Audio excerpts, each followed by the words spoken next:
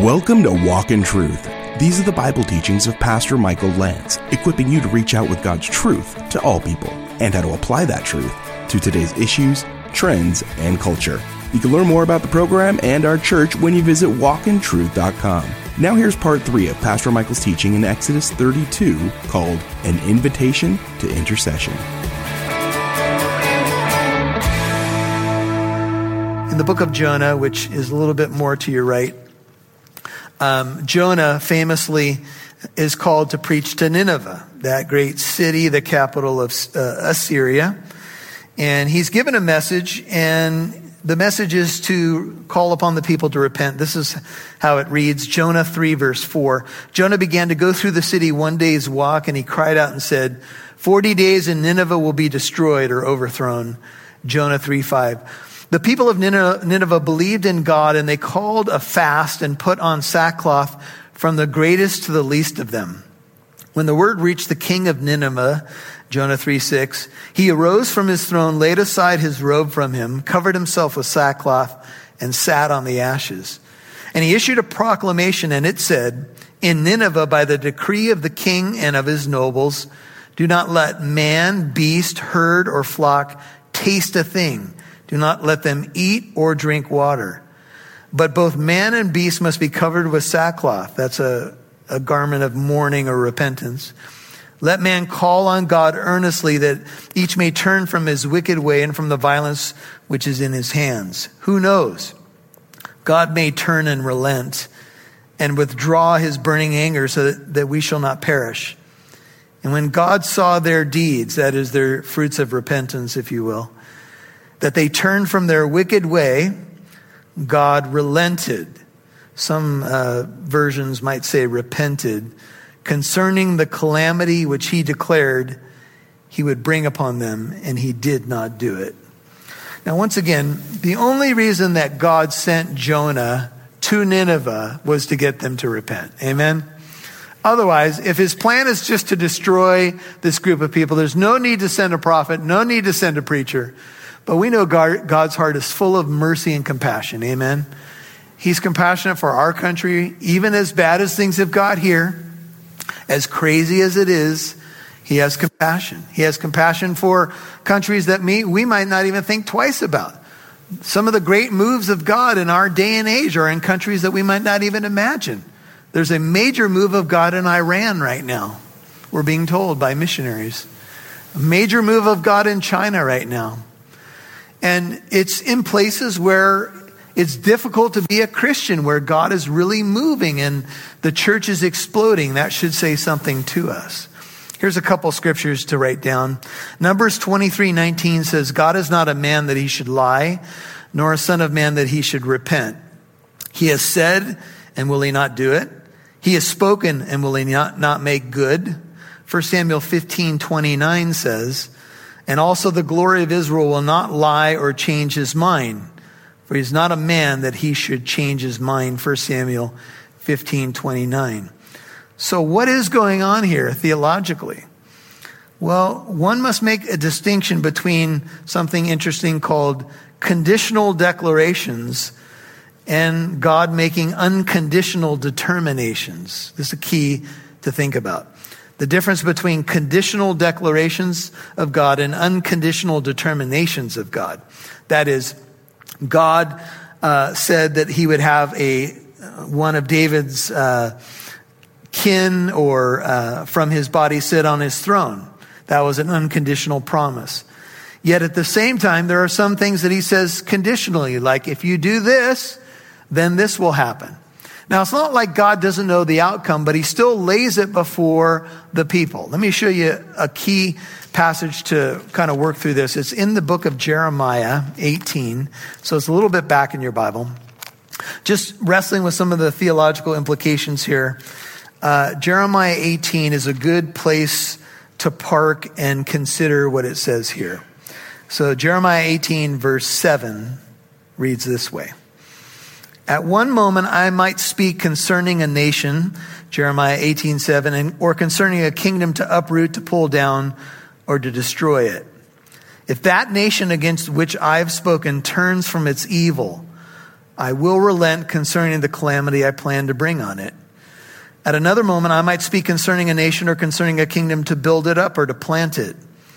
If it does evil in my sight by not obeying my voice, 10, then I will think better of the good with which I had promised to bless it. So then now speak to the men of Judah and against the inhabitants of Jerusalem and saying, thus says the Lord, behold, I'm fashioning calamity against you and devising a plan against you. Oh, turn back each of you from his evil way and reform your ways and your deeds. But they will say it is hopeless, for we are going to follow our own plans. Each of us will act according to the stubbornness, there it is, of his evil heart. Therefore, thus says the Lord, ask now among the nations, who ever heard the like of this? The virgin of Israel has done a most appalling thing. Does the snow of Lebanon forsake the rock of the open country? Or is the cold flowing water from a foreign land ever snatched away? For my people have forgotten me. They burn incense to worthless gods. They have stumbled from their ways from the ancient past to walk in bypaths, not on a highway, to make their land a desolation, an object of perpetual hissing.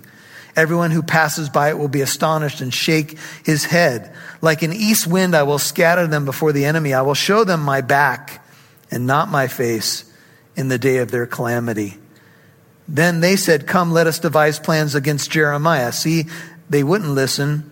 Surely the law is not going to be lost to the priest, nor counsel to the sage, nor the divine word to the prophet. Come on, let us strike at him with our tongue. Let us give no heed to any of his words. Jesus, when he cried out to Jerusalem, said, oh, Jerusalem, Jerusalem, how often I wanted to gather you together, your children together as a mother hen gathers her chicks under her wings, but you would not. Brothers and sisters, wherever you lie on the theological spectrum, man has a choice, a real choice. And if we heed the voice of God, God is merciful.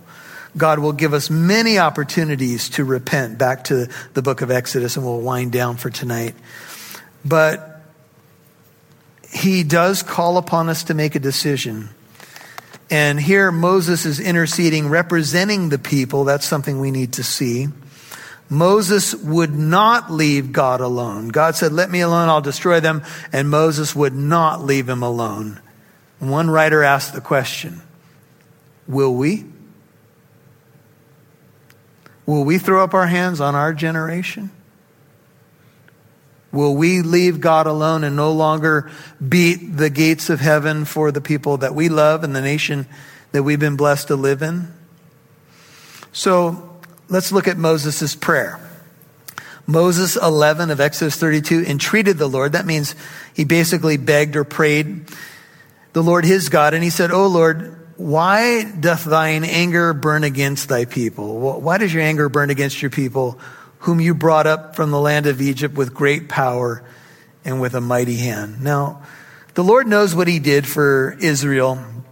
But Moses' first prayer is, you demonstrated so much power, so much glory in the 10 plagues, the parting of the Red Sea, the drowning of the Egyptian army. Why, after all that show of power, will you destroy the people? That's going to kind of ruin the retelling of this story, don't you think? Now remember, Moses' main concern is what? God's glory. He doesn't want this story to be told in a different way. So he says, Lord, you did so many good things, so many beautiful, powerful things. In Exodus 32:32, just to show you the heart of Moses, Moses will pray this prayer. Now, if you will forgive their sin, verse 32, and if not, please blot me out from your book which you have written. If you won't forgive them, this is how far Moses is willing to go. Then write my name out of your book of life. In Romans 9, Paul prayed a similar prayer. He said, basically, I would that I be accursed from Christ for the sake of my brethren. I had a friend that preached on that passage, and he said that Paul's salvation wasn't his to give away for the salvation of somebody else. But it shows you the heart of Paul. From religious persecutor Saul to a heart like Jesus. Moses spending all that time in the burning glory of God, the Lord, gracious and compassionate, full of mercy. And what happened to Moses? He was like his God, full of compassion, full of mercy. And when we walk with Jesus, what happens to us? Sometimes we surprise ourselves. What would normally come out of my mouth in a given situation, sometimes is completely different. I'm like, where did that come from? Well, we know, right? It's the Holy Spirit living in us. Samuel, one of the great leaders of Israel, said, "Far be it from me that I should sin against the Lord by ceasing to pray for you." 1 Samuel 12:23. Elijah and Elisha were intercessors. Moses, Daniel, Nehemiah pray incredible prayers of intercession in Daniel 9 and Nehemiah 9, and on it goes. I would say that every great man or woman of God has been an intercessor. Amen? And even from the cross, Jesus says, "Father, forgive them, they know not what they do."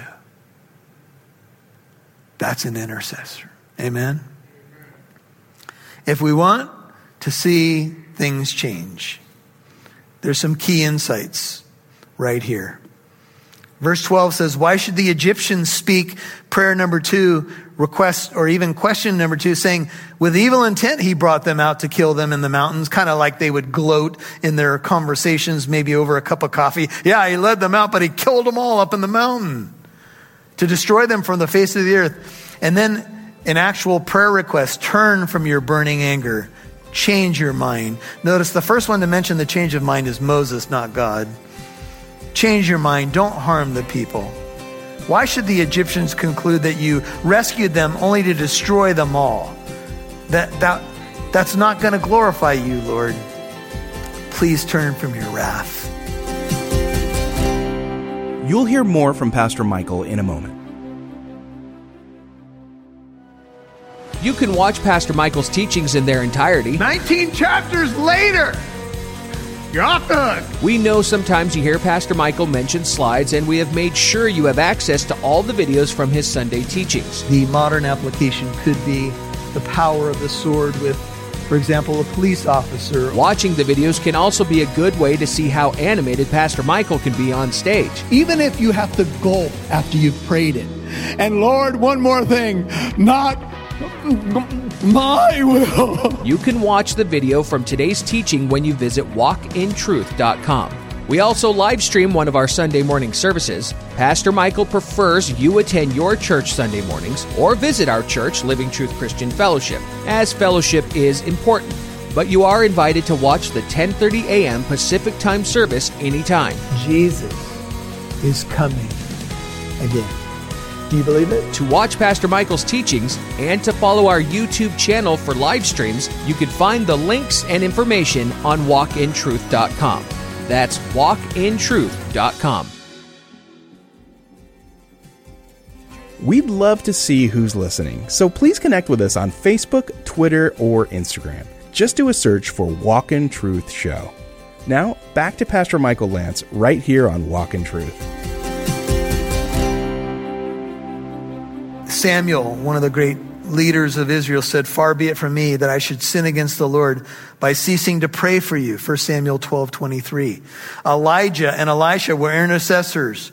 Moses, Daniel, Nehemiah pray incredible prayers of intercession in Daniel 9 and Nehemiah 9, and on it goes. I would say that every great man or woman of God has been an intercessor. Amen? And even from the cross, Jesus says, "Father, forgive them, they know not what they do." That's an intercessor. Amen? If we want to see things change, there's some key insights right here. Verse 12 says, "Why should the Egyptians speak prayer number 2, request, or even question number 2, saying, with evil intent he brought them out to kill them in the mountains," kind of like they would gloat in their conversations, maybe over a cup of coffee. "Yeah, he led them out, but he killed them all up in the mountain to destroy them from the face of the earth." And then an actual prayer request: turn from your burning anger, change your mind. Notice the first one to mention the change of mind is Moses, not God. Change your mind. Don't harm the people. Why should the Egyptians conclude that you rescued them only to destroy them all? That's not going to glorify you, Lord. Please turn from your wrath. And then finally, prayer request number 3, remember Abraham, remember Isaac, remember Israel, your servants to whom you swore by yourself, since you could swear by no one higher. And you said to them, I will multiply your descendants as the stars of the heavens. And all this land of which I have spoken, I will give to your descendants, and they shall inherit it forever. O Lord, remember your covenant. I know they've broken the covenant at the bottom of the mountain, but you remember your covenant. Does God need to be reminded about what covenant he made? No. But oftentimes when we pray, it reminds us of who God is when we pray a promise back to him. He doesn't need to be reminded, but we need to be reminded. And it does show Moses' faith. Abraham, who also interceded for Sodom and Gomorrah, when he was talking to the Lord, he said, far be it from you to do such a thing, to kill the righteous with the wicked, treating the righteous and the wicked alike. Far be it from you. Will not the judge of all the earth do what is right? Genesis 18:25. God does not need to be reminded of what's right and wrong. He knows what's right and wrong. He also knows when it's time to judge and when it's time to say, look, I'm going to provide a way of escape, but I am asking you to take it. Moses makes no excuses for their sin. He doesn't say, oh, the people are freshly out of Egypt. That's why they don't know any better. He doesn't make excuses for any of it. He simply just appeals to God's mercy. And so the Lord changed his mind about the harm which he said he would do to his people. Psalm 106 verse 23 puts it this way. Therefore he said that he would destroy them had not Moses, his chosen one, stood in the breach before him to turn away his wrath from destroying them. But that's exactly what God planned. He chose Moses to be the mediator. And God looks down at a broken, sinful world about 2,000 years ago, and the ultimate mediator comes down on a rescue mission. And he's not coming down to a friendly world that's going to be super excited to embrace him, especially in the halls of the temple. Amen? He's going to be rejected by his own people. But to as many as received him, to them he gave the right to become the children of God. And so Jesus, the greater Moses, comes down on a rescue mission. The Hebrew word in our verse is nakam, which has the idea of relenting or changing the mind. And there's an interesting little section here by John Mackay that might help us round it out. This is in Ryken's commentary, and he says the Hebrew verb used, nakam, usually translated as relent or repent or changing one's mind, does not always mean to change one's mind, but can also mean to be moved to pity, to have compassion for others. This is precisely what God had for Israel, compassion for their sinful rebellion. It is not, writes John Mackay, that God is being forced to adopt a new course of conduct because of some flawed decision of the past or because of some unforeseen circumstance that has arisen. He knew the golden calf was coming, etc. It was the Lord himself who had opened the way for the threat against his people to be removed by the appropriate action of the covenant mediator, namely Moses. And God knew exactly what he was going to get when he made us, when he made the world. Some people say, why did God even bother if he knew we were going to fall into sin? Why do you bother doing anything with anybody? You know what you're going to get when you plan on having children, do you not? I hope so. You're going to get many wonderful blessings, but you're going to get also many trials because your kids are little sinners. It's true. But then it's true that all of us are little sinners, are we not? We all know our hearts pretty well. And had God made a determination based upon what he was going to get from us, ain't none of us ever going to be here. None of you would ever have existed. I would have never existed. God would have never taken the opportunity. But he knew we would fall. He knew what would happen in the garden. And he had a plan all along. In fact, from the foundation before the world was ever made, Jesus was crucified. God knew. God is not caught by surprise. A golden calf, I can't believe it.